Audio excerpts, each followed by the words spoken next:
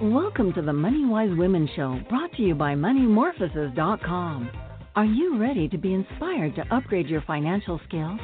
Listen to feminine leaders sharing practical advice and valuable insights. Shift your money mindset, improve communication skills, and learn financial management tips. Although we do not provide investment advice, you can check out MoneyMorphosis.com. That's money-morphosis.com to find simple ways to boost your true wealth. Welcome. This is Crystal Arnold, your hostess and founder of Money Wise Women and Money Morphosis. So important to look at improving our abilities to navigate the changing economy. So as most of you know, I am an economist and see the shift towards more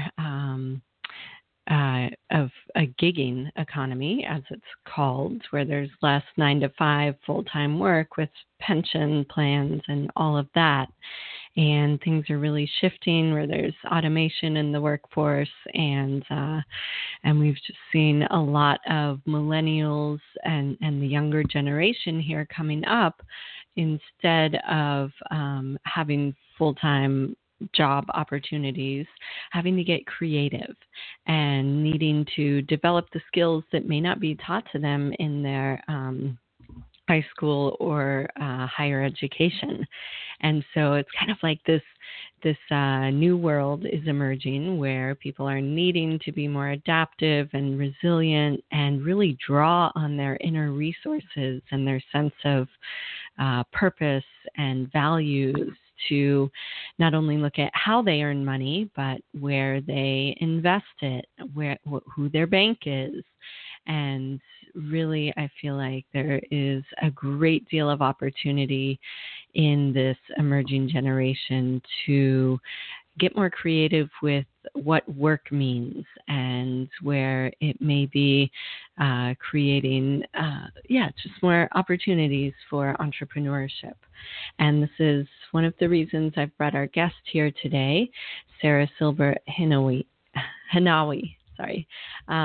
on. She has just a super inspiring background with a lot of wisdom to share with you all. She has her master's in education and is co-founder, director, and chief learning officer at Purple. And if you look it up, that's Purple without an E, and which is the small business incubator in New York City. And she also runs GELL, GELL, which stands for the Gig Economy Learning and Leadership. And so this work stems from her long career in both for-profit and nonprofit sectors, focusing on program design, business development, and strategy in areas of education management and human development. So specifically, she's really into programs that support individuals' ability to actualize their potential and be more self-directed in their learning and work. Sarah's been instrumental in the growth and success of a number of national and international student-centered programs, including the Columbia University Teens Green Program, Lit World, and the College Board's college and career planning curriculum called College Ed. She has served on the board of the Institute for Democratic Education in America and the Next Generation Committee and Association of Small Foundations. And recently, she served as a leadership expert in residence at TED. Her new model for the leadership in the gig economy is the topic of a TED Talk and a book, which is currently in development. She's facilitated peer-to-peer mentorship groups and consults with organizations to help founders, independent workers, students, and organizational staff develop competencies to thrive in the new world of work by being self-led. And you can find out more about her at the link at the write-up here on moneymorphosis.com. And her website is www.sarahsilber, I'll just spell it out, sarahhinawi.com. So look up her name there, and you can check out all of these amazing projects. So Sarah, welcome to the show. I would love to begin by hearing what it is that excites you most about the work that you are doing. Hi, Crystal. Thanks so much for having me.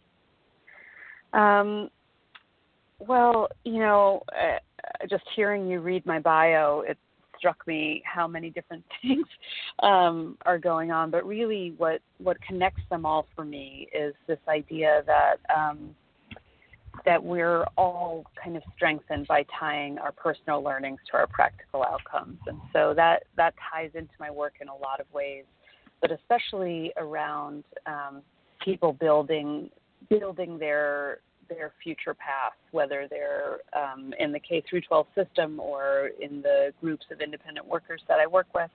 I feel like we have very few places where we have an opportunity to reflect and really tie our personal learnings to our practical outcomes, and that's increasingly important when it comes to figuring out a path in today's kind of complicated and sometimes amorphous world of work. And definitely around money, because money is such a personal issue in so many ways, and at the same time, such a practical necessity. And so how can we take what we know about ourselves and how we cope with our intentions and our practical interactions in a way that we can thrive in this world. So that's a really interesting and exciting area where I like to focus, whether it's on a person-to-person level or with organizations. Oh, I love that. What a necessary and needed approach, which is so different from mainstream education, which is all about filling up the student with the facts and how well can you recite this. It's like really this deep inner knowing that then allows us to be cooperative and, creative thinkers, and just feels like such an important field of work that you're in. Thank you. Yeah, absolutely. And I think, you referenced the gig economy there, and it is something that a lot of millennials are facing, but it's actually, we have 40% of the American population working independently right now, and that's heading up towards 60% by 2025. And so I really, and even beyond that, people are changing jobs every year and a half and careers every 4 years. So I really see the gig economy more as an era than as a segment of the population, and see these issues around, self-awareness and self-direction as lifespan issues that we need to be thinking about as we think about productivity and work now and into the future. Mm-hmm. Fascinating. So what is it that brought you into this field, and tell us a little bit about your background and discovering this purpose and how it's transformed here throughout your career? Yeah. I always, I think I kind of root my whole story around this with a revelation I had my junior year of college, where I was taking a class called Teaching and Tutoring Writing Across the Disciplines at Oberlin College. And in that class, we were working with students in the community of Oberlin, which is in one of the poorest counties in the country, actually, Lorain County in Ohio.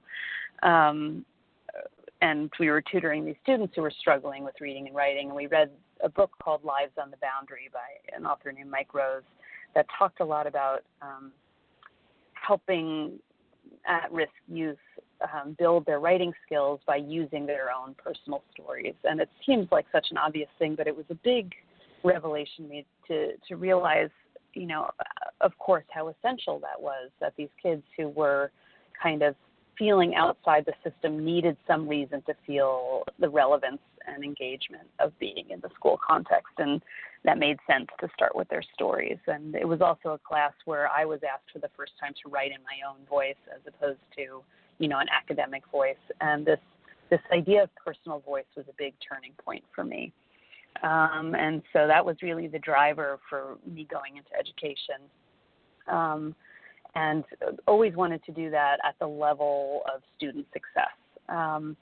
And so, like you mentioned, my bio, I did that at Columbia, and then I was also doing that at the College Board for College Ed. And College Ed was geared toward first-generation college students to help them build ownership around their academic path at an early age,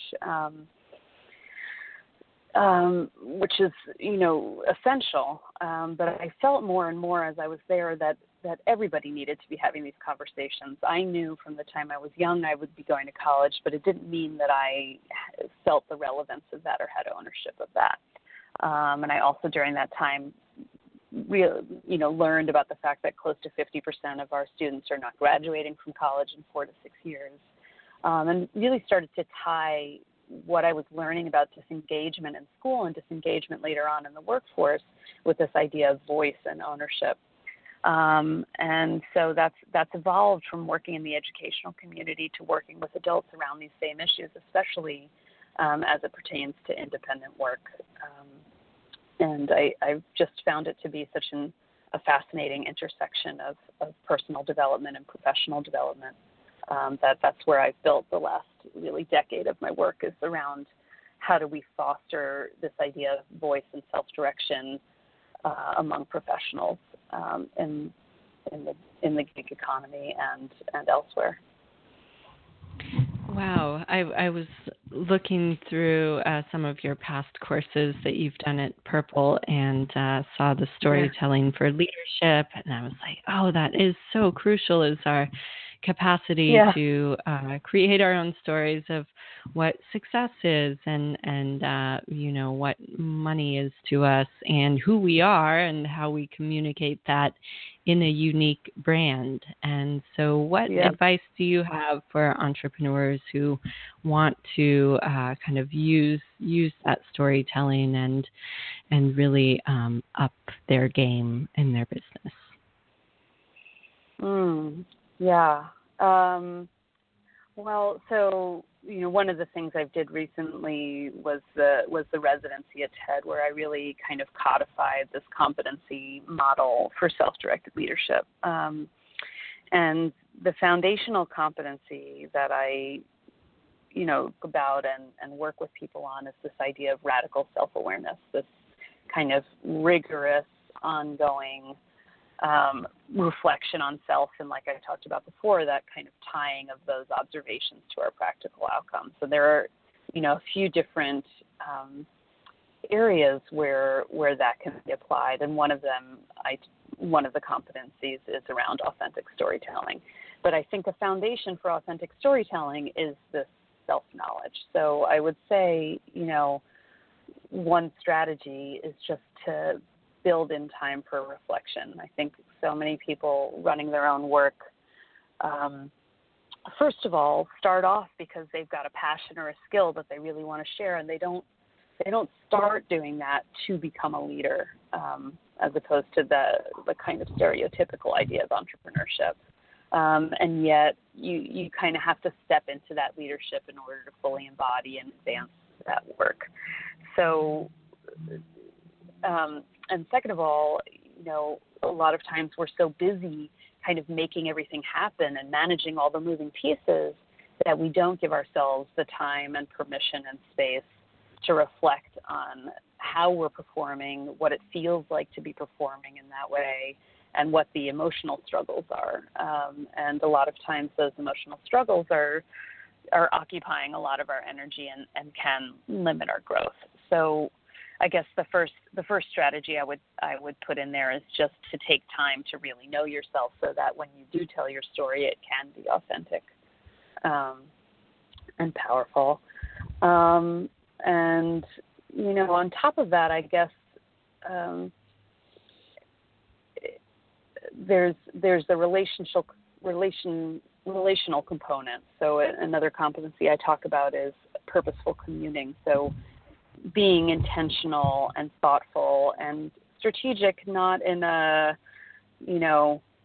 get what you can get kind of way, but just in a deep kind of awareness of who you're talking to, what they need to know, and what pieces of yourself are most valuable in that context. And to build some agility around telling your story so that you know how your narrative can relate to what other people are working with and hoping to gain from their conversations with you. So those are two strategies I would put out there. I could probably talk all day about that, but yeah. Well, yeah.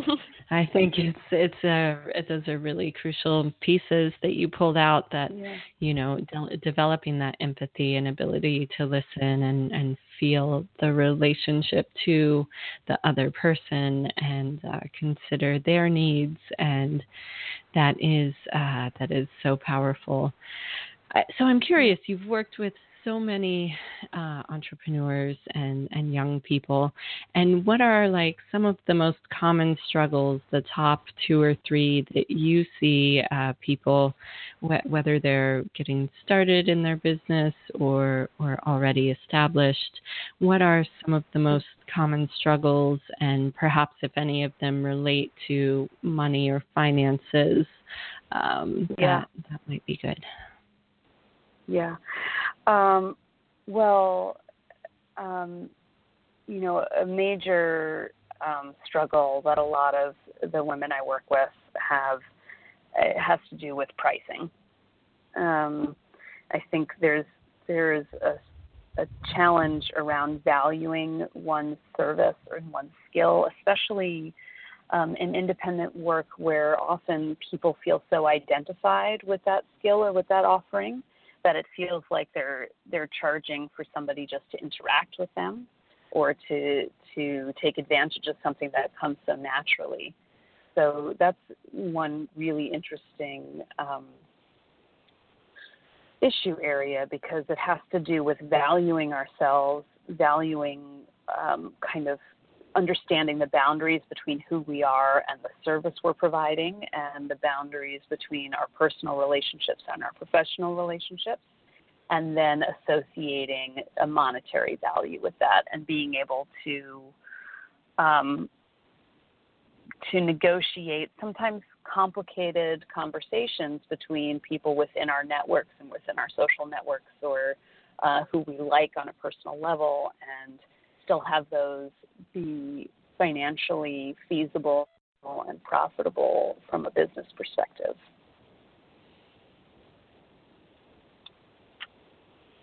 Yes, totally makes sense. Especially women are like programmed to be willing to do so much unpaid work. And there is, there is a natural level of generosity where we will caretake for our children and do these household duties. And then there is this kind of, humbleness that's like, oh, you don't, it's like a belief that women shouldn't be too boastful or proud or something. And so I see that undercharging with a lot of people too, and it can be hard to know where to set your rates and then how to change them once they're set. And like you said, when you really just care about helping people, how do you create those healthy boundaries for personal versus professional relationships? And that is a really fascinating point. What is there anything else that you feel like people struggle with as entrepreneurs, and women in particular? Yeah, I mean, in addition to the relational aspect of pricing, I think there is just sort of a way that a lot of the women I've worked with approach their business development from a very intuitive sense. And so it's often an emergent process of opportunities that arrive and team members that arrive and colleagues that arrive to them, as opposed to a structure that they pursue. And so I think that kind of building allowing the natural kind of creative process of business development to flow while at the same time being strategic and intentional around the financial scalability. I think sometimes in our eagerness to get a product out there, we get ahead of ourselves in terms of scalability and sustainability and protecting resources. One of the things I talk a lot about is that as women and often mothers and spouses and professionals, we're only one set of resources. And so how do you kind of calculate what your time is worth when the professional time that you're spending is also utilizing resources that you may need to apply in other areas of your life, and taking a holistic view towards that kind of resource management. Right. And I can imagine there is, in the gigging economy, it seems a lot more flexible in some ways. So people are probably needing more time management skills. Maybe the income also fluctuates more. So I could see people, it may feel more unpredictable and kind of stressful. Mm-hmm. And so, it seems like that flexibility comes with some additional challenges.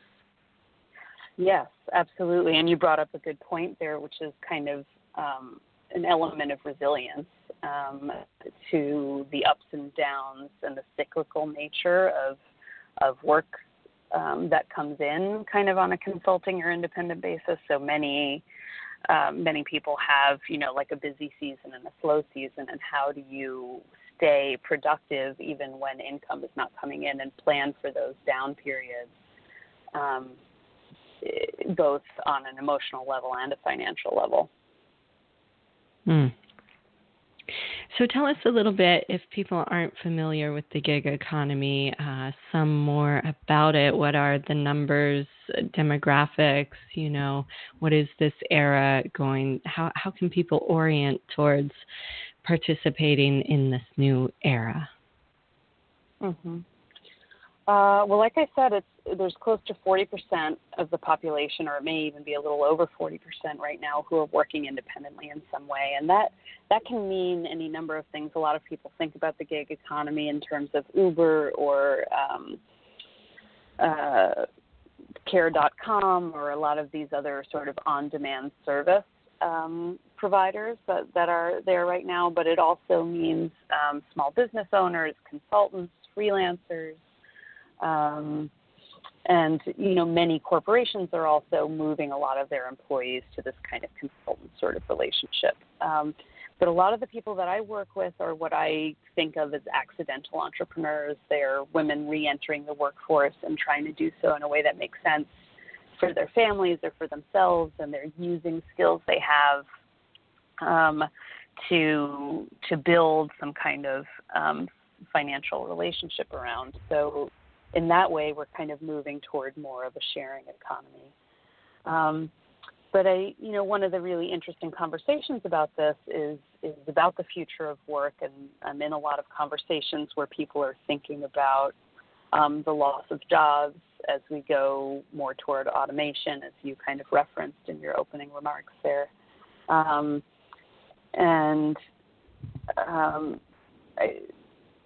think as we enter into that space, we're going to be having more and more conversations about creating value and valuing, thinking about productivity, not just in terms of our financial remuneration, but really making an impact and creating meaning in our communities and our environments. So in terms of how people can relate to this economy, I think we all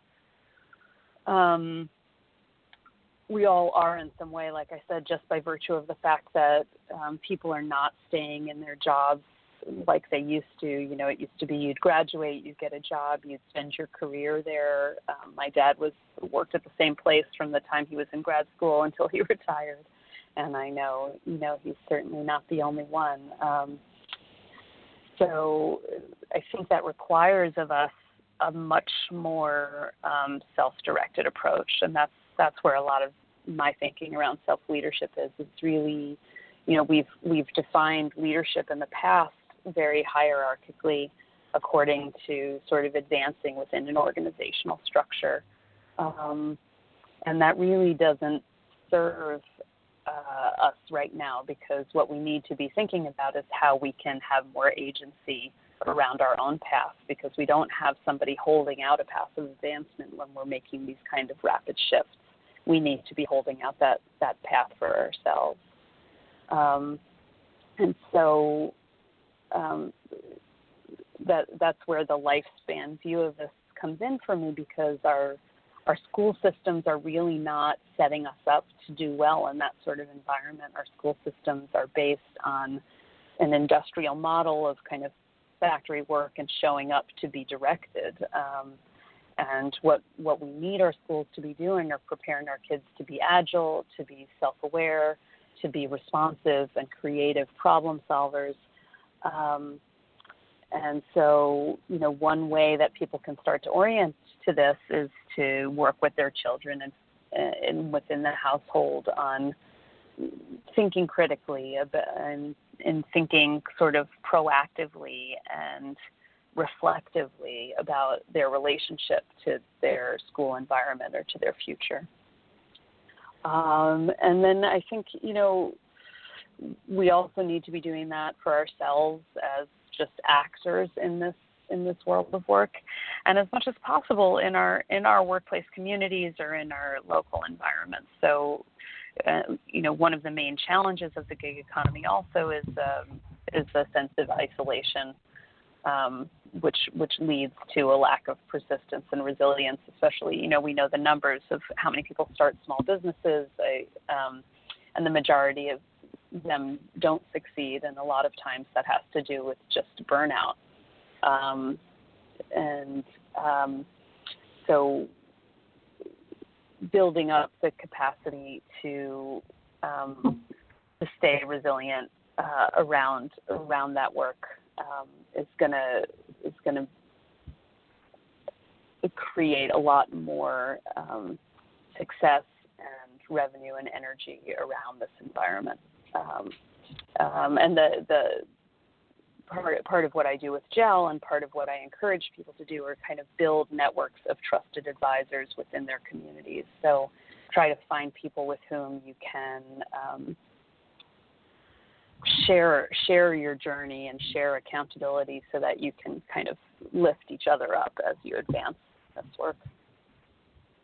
Yes, I totally recommend that too. As an entrepreneur, I have a women's entrepreneur group. We meet monthly, and it's such a relief to feel that camaraderie and that support. And then just, a couple colleagues who we trade kind of monthly phone calls and coach each other informally. And there is so much power. Our power and our impact can really be amplified by having these relationships, both with peers and colleagues, and then with mentors. And I feel like that's really key. Are you ready to enjoy greater financial freedom? Perhaps you're like Emily, a creative entrepreneur who wants to increase her income to provide for her family. Using the free video training found at discoveryourtruewealth.com, she learned the secrets to accessing hidden resources and creating lasting wealth. Emily learned a persuasive negotiation technique to bring in more money with her top clients. She boosted her credit score and opened new financial doors while reducing expenses. And she took specific steps to strengthen her existing relationships and create a safety net for her business. With the Discover Your True Wealth training, thousands of women have improved their bank balances and secured their family's future. With this free video course, you'll transform beliefs, behaviors, and skills with money. Take charge of your financial situation with the training found at discoveryourtruewealth.com.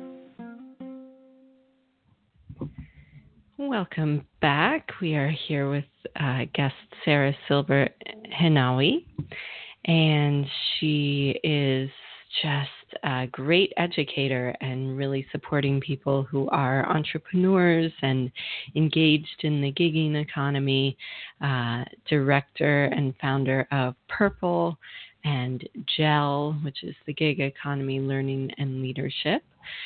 And super inspiring just to hear some of these elements of both internal reflection and developing our own capacity for acknowledging our unique purpose, our gifts, our value, how to set rates fairly, and then also looking at how do we engage in meaningful ways in relationships with both mentors and colleagues and peers in the field, and how we can use these relationships to create greater impact and influence and really find mutually beneficial ways to support one another. And it's so fascinating to look at self-directed learning as the wave of the future, as this necessary skill set and capacity for adapting to change.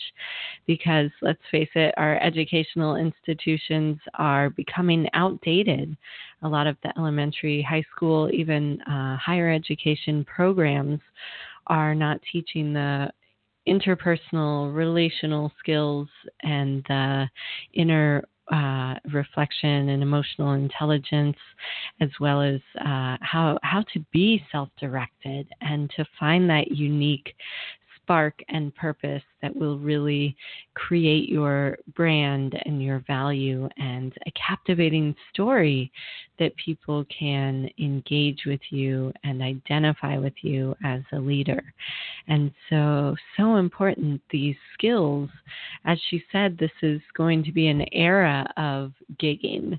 It's not just a sector of the population. It's actually a change in the economy that we are at just the beginning of. And so it's increasing the number of people, 40% of American workers involved in some way as entrepreneurs or members of the gigging economy. So that's why it's so valuable, the trainings that she brings forth and how it impacts people to be more empowered with not only their finances and their ability to charge what they're worth, but also to find greater satisfaction and joy in their work and be able to really have the impact they want, because there is so much need out there for creative, innovative, collaborative entrepreneurs to really be engaged. And yet there can be a lot of struggles that come with that, as we talked about, the isolation, the self-doubt, the fluctuating, unpredictable income cycles. And so to really be connected with mentors and entrepreneurs who understand the opportunities and the challenges of engaging in this economy is very powerful. Thank you so much, Sarah, for sharing your wisdom with us here today. It's super inspiring to hear about this era of the gigging economy and some of the opportunities and the challenges and how people are getting the skills and trainings both through Purple and GEL and your leadership in this whole area. So really encourage people to check out your TED Talk and find out more at your website. And just really grateful that you are so actively redefining education and how we relate to each other and our work and really create the impact that we're looking to. So thank you so much for being on the show with us today.